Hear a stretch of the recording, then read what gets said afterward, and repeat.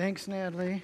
I didn't actually slip out of the tub. I was just adding a little style, a little flair, keep you engaged. So the first 2 summers of college, I got a job. I was at home in the south suburbs of Chicago, and I took the metro up to the city, and I served as a busboy at this really fancy schmancy restaurant. I had a bow tie, I had studs, I had a crummer. Do you know what a crummer is? It's this like long edge, and when people are done, I remove the crumbs from before them. Yes, it was very fancy schmancy, and made good money.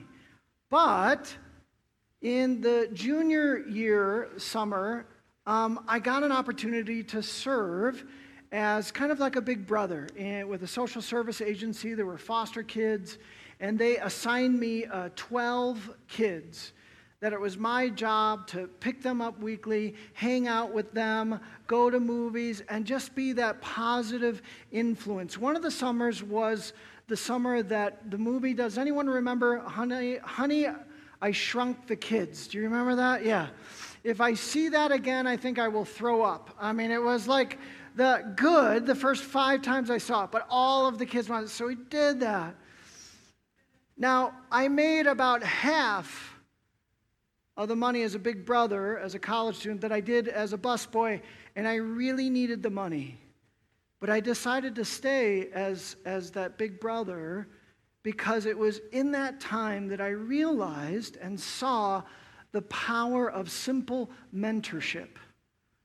The power of someone coming alongside someone maybe a little bit younger and just sharing their life and their perspective, sharing laughter and fun, and yet discussion. And I got to see firsthand, I mean, depending on the kid and where they were, and oftentimes the age of the kid, but I got to see an impact. And that was part of my call to ministry because I really wanted to see life transformation. Denzel Washington, the famous actor, said this: "Show me a successful individual, and I'll show you someone who has had a real positive influence in his or her life. I don't care what you do for a living. If you do it well, I'm sure there was someone cheering you on and showing the way, a mentor." That's led to Denzel Boys and Girls Club and that mentorship. I think it could be argued pretty effectively that Jesus was a master mentor. Would you agree with me? Like, that was his life.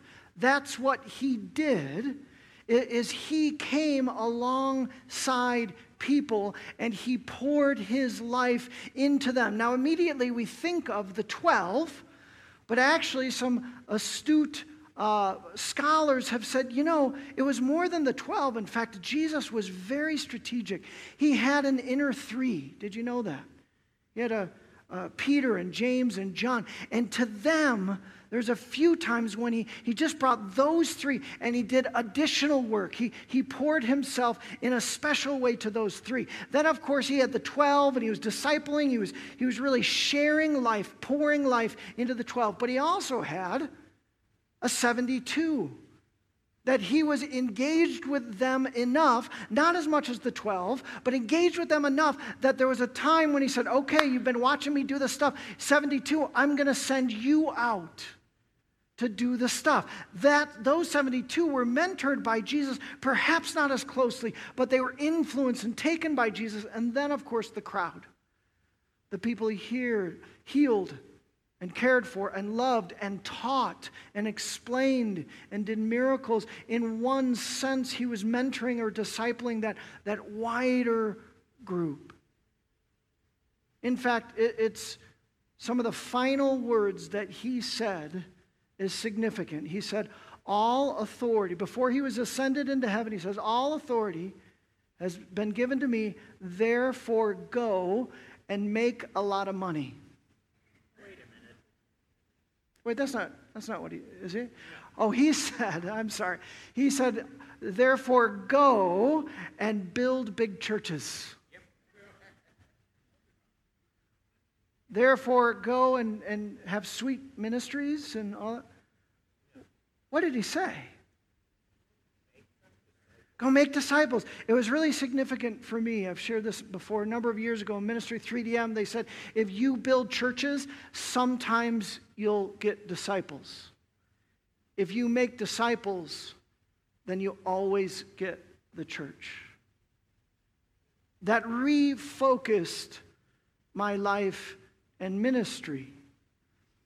Now, we've been walking through Acts, and we've been looking at how the early church did different things. Like last week, we looked at how they handled conflict and a theological dispute. We've looked at how they preached the gospel, their fellowship together. This morning, I'd like us to look at how the early church responded to Jesus' Great Commission, responded to his life as a model of mentoring and discipleship. And then what I'd like to do is to make some observations about our church today and the greater church and compare it to how the early church is responding to this call to discipleship and mentorship. So we're going to start at Acts 18. Would you turn with me, if you will? We're going to start at verse 24. Just a little bit of background. I'm just going to read a snippet here, but we're going to meet Priscilla and Aquila here. They were a power couple in ministry. They did ministry together. In fact, I think it was in Corinth that they met Paul and became tent makers.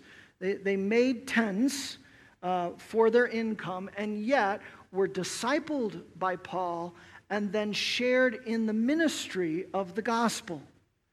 And in fact, they would eventually have a church that would meet in their home.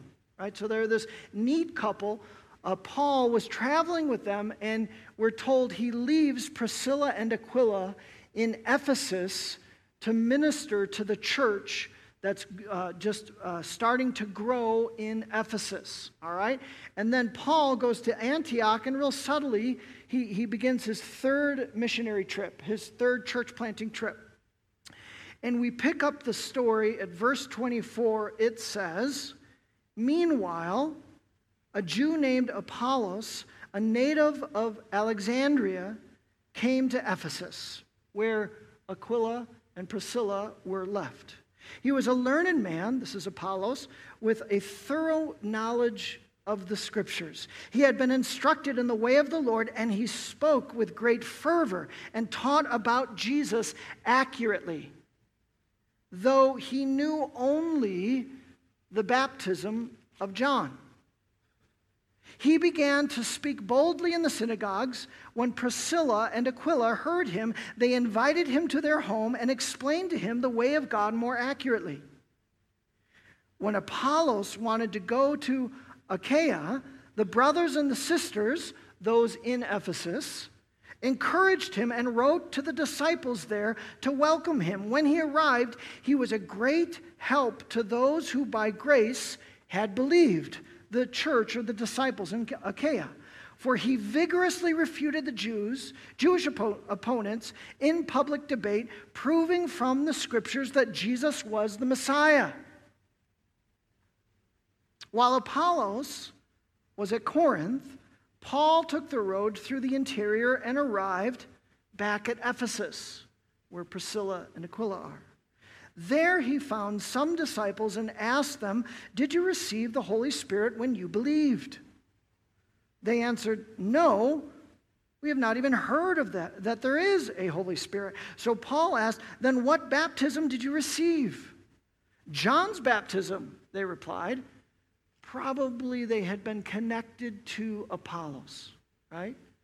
In Ephesus, prior to Apollos being discipled, mentored by Priscilla and Aquila.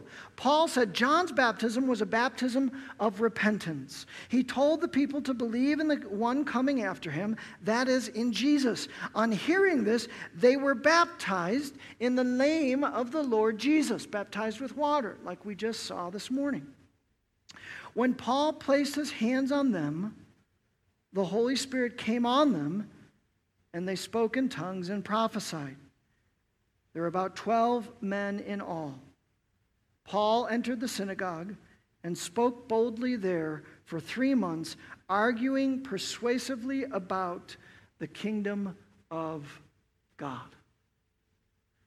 All right, we're just going to read that segment. I want you to notice a couple things. First of all, I want you to notice, did you see the chain of mentorship? Did you see the chain of discipleship that was happening in this just little snippet of Scripture? First, you had Paul, I told you about. He had discipled Priscilla and Aquila. Priscilla and Aquila hear Apollos, invite him into his home. They disciple him. He has a desire to go and share the more fullness of this message with the disciples in Achaia. So he goes there, and then we pick up the story. Paul comes to Ephesus, and he finds 12 believers, and he disciples them in the fullness of the gospel. There's a lot of mentoring and discipleship going on. It's as if they knew what Jesus' great commandment was. It's as if they took seriously his words to us. It's as if the early church had a culture. And part of that culture of faith was discipleship and mentoring. It's who they were. It's who they saw themselves to be, that they were sharing, mentoring. They were pouring their lives in the people that came into contact with them. Think about Apollos for just a moment. A pretty neat figure. We don't have too much about his life. We know he was from the second most significant city in the Roman Empire at the time, Alexandria in Egypt. Alexandria had this really predominant and well-known, worldwide known university there. Probably Apollos was either from or influenced by that university. Right? And Luke says he had a thorough knowledge of Scripture. He was instructed in the way of the Lord. He spoke with a boldness and a fervor. He was an orator. He was an apologist. Right? There's power to him. And yet, there's a quality about Apollos that isn't specifically said in the text, but I want us to notice, because I think this quality is essential for us if we're going to have a culture of discipleship. And despite Apollos' gifts and skills and training and study, when he's invited by Priscilla and Aquila to learn the fullness of the message, he had a humility that said, yeah, I'd really like to learn. Yes, I'd like to enter in and hear and be transformed, to understand. You see, he had this incomplete picture of the gospel. We're going to talk about that more, what that might have been, that incomplete picture. And yet he had this humility, despite his gifts and skill and education, to be a lifelong learner. Do we have that quality that Apollos so powerfully demonstrates here? Also think about Priscilla and Aquila for just a moment, right? They see and hear. Imagine them in a synagogue, and they're hearing this passionate presentation from the Old Testament. Apollos was probably pulling out scriptures of the Old Testament, going there, and they're like, he doesn't know the whole story of the gospel. And what do? They don't stand up and say, dude, you have it incomplete, right? They didn't jump on, they didn't tweet out, Apollos don't listen to him. He needs to go back to the university at Alexandria and no. What did they do? They invited him into his home, into their home, and they said, hey, let's talk about Jesus. Let's talk about the gospel. Let's talk about the Holy Spirit. What they're doing is they're exhibiting this gracious willingness to share their lives with someone else. They didn't do it in a challenging way, in an aggressive way. They did it in kindness and love. And when you mix a humility and a desire to learn with a gracious willingness to disciple and pour your life, boy, you're going to get a really dynamic relationship. Yes? And what I suggest, you're going to get a really dynamic church if we all held those. Another neat part of the story is that Priscilla and Aquila, Priscilla is listed first, which some would say that's pretty neat. She was probably the primary discipler. She probably was the one who influenced Apollos more. All right, let me ask you this question. What would it look like if our church today, Springs Community Church, began to take upon those qualities of humility, lifelong learners, gracious willingness to share our lives with others? What if we took that posture of mentoring and discipleship and this commitment? How would that transform our church? I think in powerful and significant ways. It would take all of us. It would take a desire to do that. The book of Hebrews, many people question who wrote the book of Hebrews. It's not assigned to anyone. The ancient church thought that it was probably Paul. You have a lot of Pauline ideas in the book of Hebrews. Others have argued that it was Apollos, like Martin Luther did.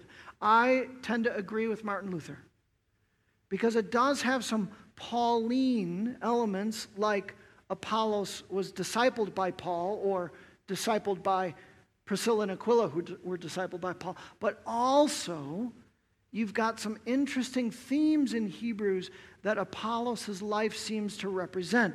For example, the author of Hebrews, if it was Apollos, he was writing to the Christian churches, and he kind of addresses them on the subject of mentoring and discipleship and spiritual transformation. And he's saying, kind of a little bit harshly, you're not getting the job done. You're not growing. You're not training yourself. He says this is Hebrews 5:12 and 14. He says, do we have that? Yes. In fact, though by this time you ought to be teachers, you've been in the faith long enough, you need someone to teach you again the elementary truths of God's word all over again. You need milk, not solid food. Anyone who lives on milk, being still an infant, is not acquainted with the teaching about righteousness. You're missing the central aspects of the teaching of discipleship. That's spiritual transformation. But solid food is for the mature, who by constant use have trained themselves to distinguish good from evil. He's saying, folks, let's get it done. Now that could be hard for some of us to hear, but I hope inspiring for some of us to hear. That discipleship and spiritual formation and transformation is meant to be a central part of our lives as Christians. Let me put it this way. Apollos, if he was the author of Hebrews, was inviting them to move from simply Christians to disciples. You know what I mean? To move from casual engagement with the faith to continual engagement with the faith. He's inviting us to move beyond shallow friendships and fellowship in the church to a deep and abiding transformational, some would say sacred friendships in the church. He's inviting us to a depth of relationship, a depth of community, that we would be transforming ourselves as we seek to be a part of God's transforming work in others. He's exhorting them. If I were to gauge our church and community scale of 1 to 10, right? How are we doing on this discipleship piece, this mentoring piece? I'm going to have a little grace with us because it's COVID time, right? Some of you might disagree, but I would give us a 5. I would give us a 5 as a church. That we do have Bible studies, Kingdom Life communities. We have huddles, apprentice huddles that I'm going to talk about. And so I think we're doing a fair job. But one of the values of our 2025 vision is deep spiritual formation. That we want to be a church that takes spiritual formation seriously, that's committing time and energy and focus to spiritual formation. Wouldn't it be awesome if by 2025 that we were up and I got to say, I'd rank us about an 8.5 or 9.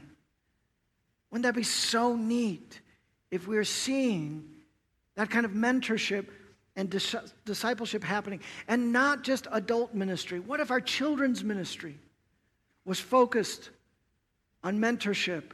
What if our youth ministry was? Actually, our youth ministry is probably higher than our church in mentoring and discipleship.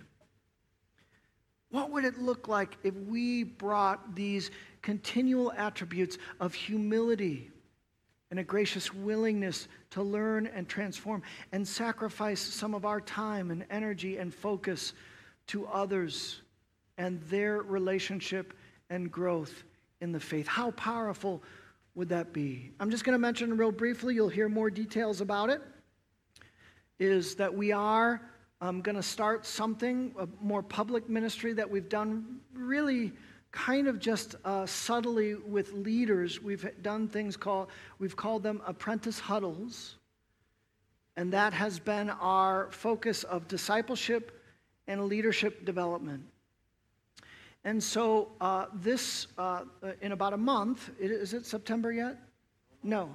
Next month, mid-month, we're going to start a more public, instead of doing our kingdom courses, because we are trying to be mindful of the virus, we're going to do an immersion experience, a taster of these apprentice huddles.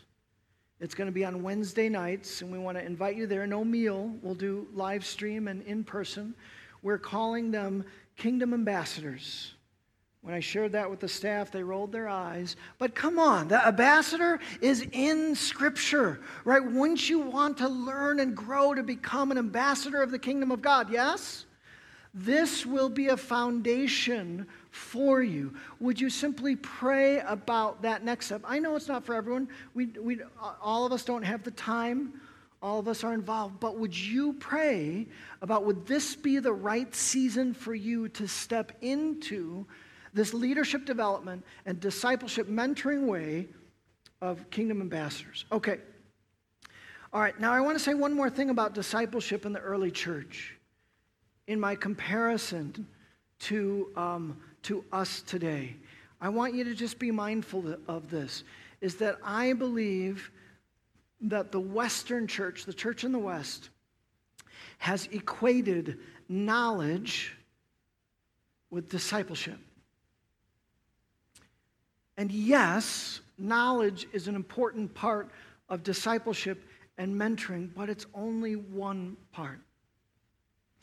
A biblical view of mentoring and discipleship is that you share your life with another person. Look at, for example, Paul, who discipled Timothy, so much he referred to him as a son in the faith. He said this about Timothy: I am reminded of your sincere faith, which lived in your grandmother Lois and in your mother Eunice. And I am persuaded now lives in you also. For this reason, I remind you to fan into flame the gift of God, she's probably referring to the Holy Spirit, which is in you through the laying on of my hands. So he's saying, Timothy, look at the heritage of faith. Your mom, your grandmother, they poured their lives into you.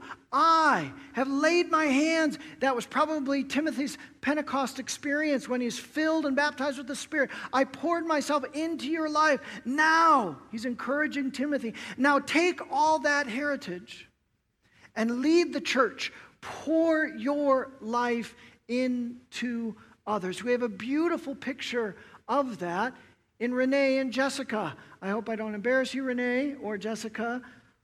But that was a mentoring relationship that happened with someone who wasn't a Christian yet. It was evangelistic mentoring, if you will, right? It wasn't contagious or cantankerous. It was contagious, though, wasn't it, Jessica? And really, it was Renee just not sharing perspective, which she was, simply knowledge. She was sharing her life. And a friendship began. There's a power in that friendship and mentoring. That was true of my life. It was my mom and my sister were my early mentors, and my father, not to the same degree as my mom and sister were. And then I had other leaders that mentored there. All right. Timothy's discipleship experience was more than simply knowledge, but it was also, and it was more than simply community, but it was a discipleship in the Spirit. It was a mentoring about the Spirit. That's what these passages so powerfully reveal as well. It was discipleship in the Spirit and about the Spirit. Repeat that with me. In the Spirit and about the Spirit. In the Spirit and about the Spirit. You see this discipleship happening. You also see, I added verse 8, because it was in the kingdom of God, right? Do you see that in verse 8? Paul entered the synagogue and spoke boldly, therefore, 3 months, arguing persuasively about the kingdom of God. So the discipleship was about the kingdom, was about Jesus the Messiah, and was about the Holy Spirit. I was challenged one time by a leader that said, the Spirit is a tool that we use in the garden of the kingdom of God. We're not meant to disciple about the Spirit. I disagree. The early church did that. The early church had a Trinitarian mentoring and discipleship process. So, we see powerfully Paul discipling in the Spirit and about the Spirit. Now, let me ask this question. What was Apollos and the disciples in Ephesus lacking? What were they missing from the story? You look again in Scripture, right? Now, we're not 100% sure, but you can use the passage of Scripture to begin to understand. They only understood at this point, maybe a little bit different, Apollos versus the 12 disciples in Ephesus, the baptism of John. They had, first and foremost, an incomplete view of Jesus as the Messiah. It wasn't necessarily inaccurate. In fact, we're told that Apollos taught accurately about Jesus, but there wasn't a fullness. John's baptism was about repentance. The baptism you just experienced with Jessica, yes, that involves repentance and leaving the old life. But that's just the beginning of Jesus' baptism. Jesus' baptism is also about new life in Him today. Can you imagine Priscilla and Aquila inviting Apollos over and saying, listen, Apollos, we have some awesome news.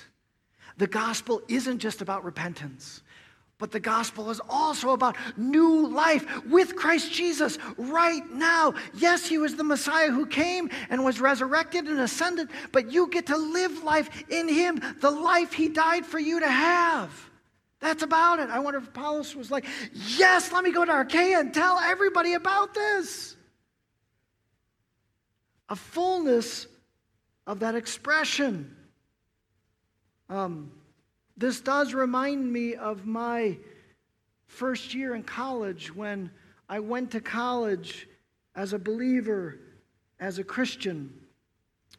But then as I got involved in a Bible study in the dorm room and I was reading about Jesus and his life in John, I realized there was far more to this Christian life than confessing Jesus as my Savior and then keeping my nose clean for the rest of my life and trying to be a nice person. That Jesus was calling me to a life of discipleship, a life of sacrifice and love. And so I went to a field and prayed, Lord, I'm sorry, I've missed so much. I've said I'm a Christian, but really I long to be a disciple, a follower of you. I give you my life back. Huge moment for me in that moment. Now, there's a second part of the incompleteness that the Apollos, and we especially see the 12 disciples in Ephesus, and that was about the Holy Spirit. We're not told all the details of the question, of everything happening, but we are told of the question that Paul asks the 12. Did you see that in the text? He says, did you receive the Holy Spirit when you believed? That is revealing so much. Why would Paul ask that?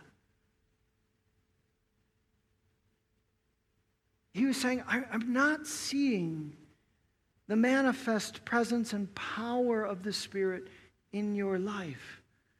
You see, Jesus' baptism isn't just about the removal of sin, it's the bestowing of the Spirit. Did you know that? And they're like, what are you talking about? We have the holy who? We haven't heard about this is like an essential part of the Christian faith, he was saying. Now this is how I would put together from Paul's writings elsewhere. This is how I would put together his discipling about the Spirit of God to the 12 in Ephesus. He would say perhaps when he says in Romans 8:9, you know, you can't be saved without the Spirit. He says, if anyone does not have the Spirit of Christ, they do not belong to Christ. Paul might have also said, when Jesus was talking to Nicodemus in John 3, he probably didn't have John 3 at the time, but when he was talking to Nicodemus, he said, you have to be born again, right? Your mom, flesh gives birth to flesh, that's a physical birth, but it's the Spirit that gives birth to spirit. It's the Holy Spirit that enters into your life and gives new life here. Spirit gives birth to spirit. That's what it means to be Christian, not church attendance or if your parents were Christians. No. What it means to be Christian, what baptism represents is that moment that Jessica gave her life to Christ, the Holy Spirit entered her life and brought new life here. Yes? I imagine if he would have shared that, the 12 disciples in Ephesus would have said, well, if you can't be a Christian without having the Holy Spirit, then why did you ask if we received the Holy Spirit? You should know that.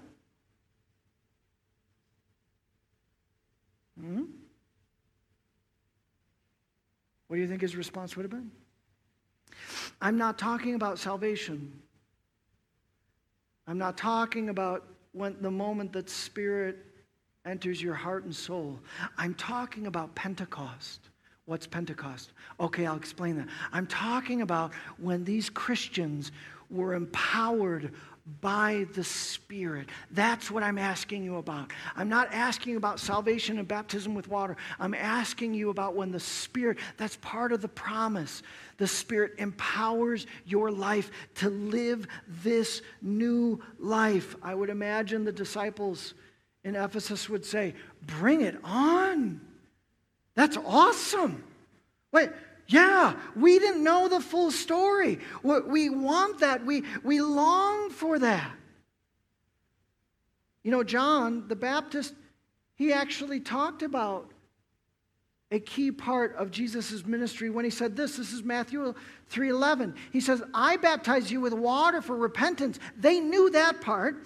But after me comes one who is more powerful than I, whose sandals I'm not worthy to carry. He will baptize you with the Holy Spirit and fire. That's what they were missing. And John wasn't talking about just when Jesus returns and comes again. He was talking about now, the empowerment for life. So what does Paul do? He baptizes them in water as a symbol of salvation. And then what does he do? She's my wife, so I can lay hands on her. He lays hands on them. And they receive the baptism.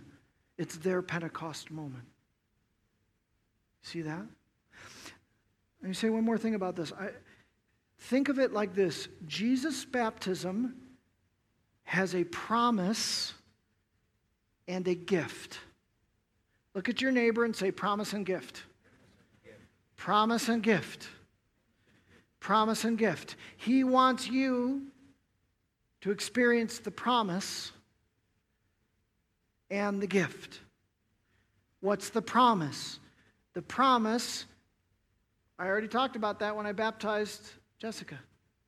It's the promise of eternal life. What's the gift? The gift is the gift of the Holy Spirit, the Father's gift, which is the Holy Spirit. Look at what Peter says. The first time he preaches the gospel, he says, repent and be baptized, every one of you, in the name of Jesus Christ for the forgiveness of your sins, and you will receive the gift of the Holy Spirit. The promise of eternal life is for you and for your children and for all who are far off, for all whom the Lord our God call. It's a promise. He said, if you confess me, I will confess you. If you give your life to me, I will walk with you now and forevermore. I will forgive your sins. I will renew your life. I will teach you and disciple you. But then there is the idea of the gift. Remember what Jesus said about Pentecost. He said this. It says, on one occasion while he was eating with them, he gave them this command: do not leave Jerusalem, but wait for the gift my Father promised. You could say it's another promise. It's okay. Which you have heard me speak about. There's a promise and there's a gift. Okay, friends. I want us to think about the fullness of this text and this passage and how it applies to you. All right, I'm going to give you a little bit of time to reflect on that. In fact, Jedediah, if the worship team wants to come forward. And I want you to ask, there's some of you that the Lord is inviting to new life in Him. He's inviting you to confess Jesus as Lord and Savior. Right? He's inviting you to do that. And I'm going to invite you, if you feel led to do that, our elders, we've got Tracy and Scott and Kurt, if you want to just come forward. Would you guys just raise your hands so people know who you are? If you want to come, why don't you guys sit in the inner circle if that's okay, if there's space. And And as we're worshiping and praying, if you want to receive Christ, Katie,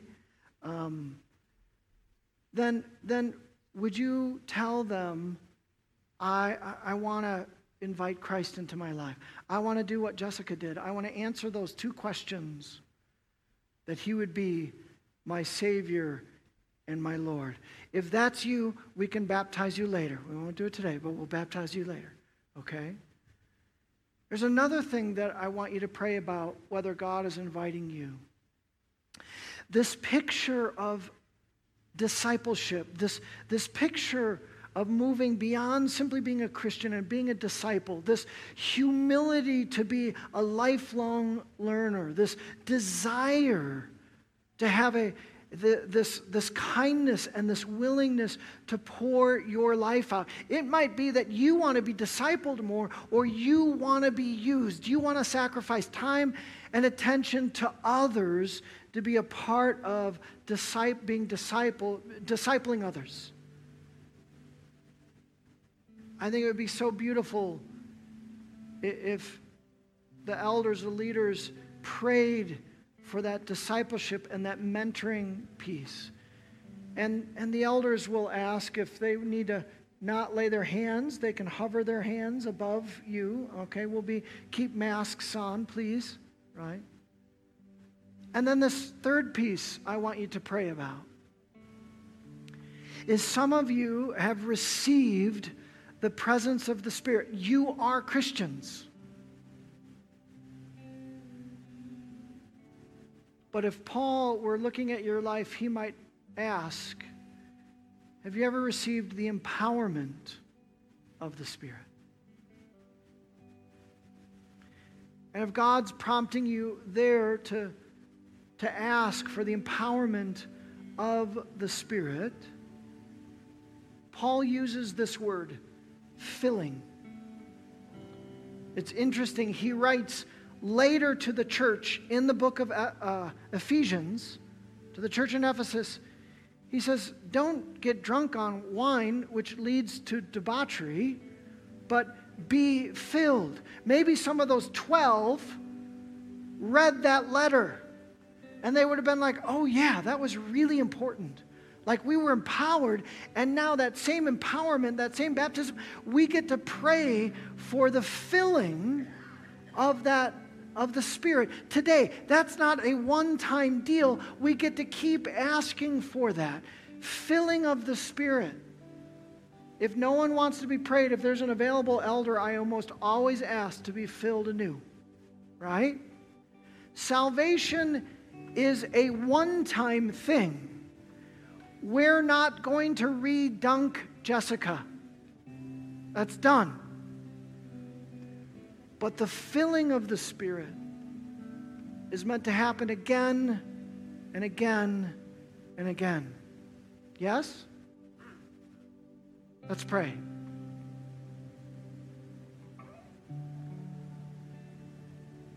So, Holy Spirit, we want to give you space. We want to give you time.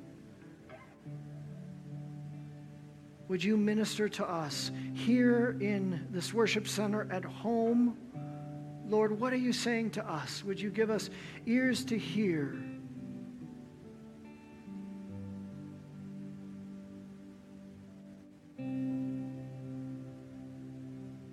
Lord, if there's anyone that you're inviting to give their lives to you, even to recommit their lives, they've wandered from you, and they want to recommit their lives or give their lives for the very first time, would you prompt them to be prayed for by an elder? Lord, if there's the heart that heard the call to discipleship, to mentoring our children, other children, and adults, to be mentored, to be discipled, Lord, would you prick the heart of those, and would you draw them to be prayed for? And Lord, for those who long or thirsty for the streams of living water to be filled again, or maybe for the first time baptized in the Spirit, would you draw them?